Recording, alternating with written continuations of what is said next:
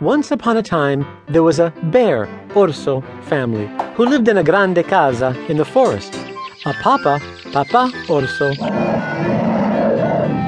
a bella mamma orso, and their pride and joy, a little piccolo baby bambino orso.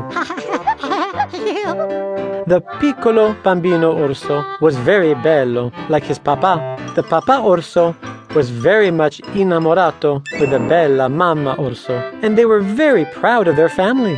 One day, the bella mamma orso prepared some soup for lunch, but it was too hot. While it cooled off, the orso family went for a stroll, passeggiata. We have to hurry back. Let's go. Meanwhile, in a town nearby, there lived a bella ragazza named Goldilocks, who was very triste because she was so tired of never having anything fun to do.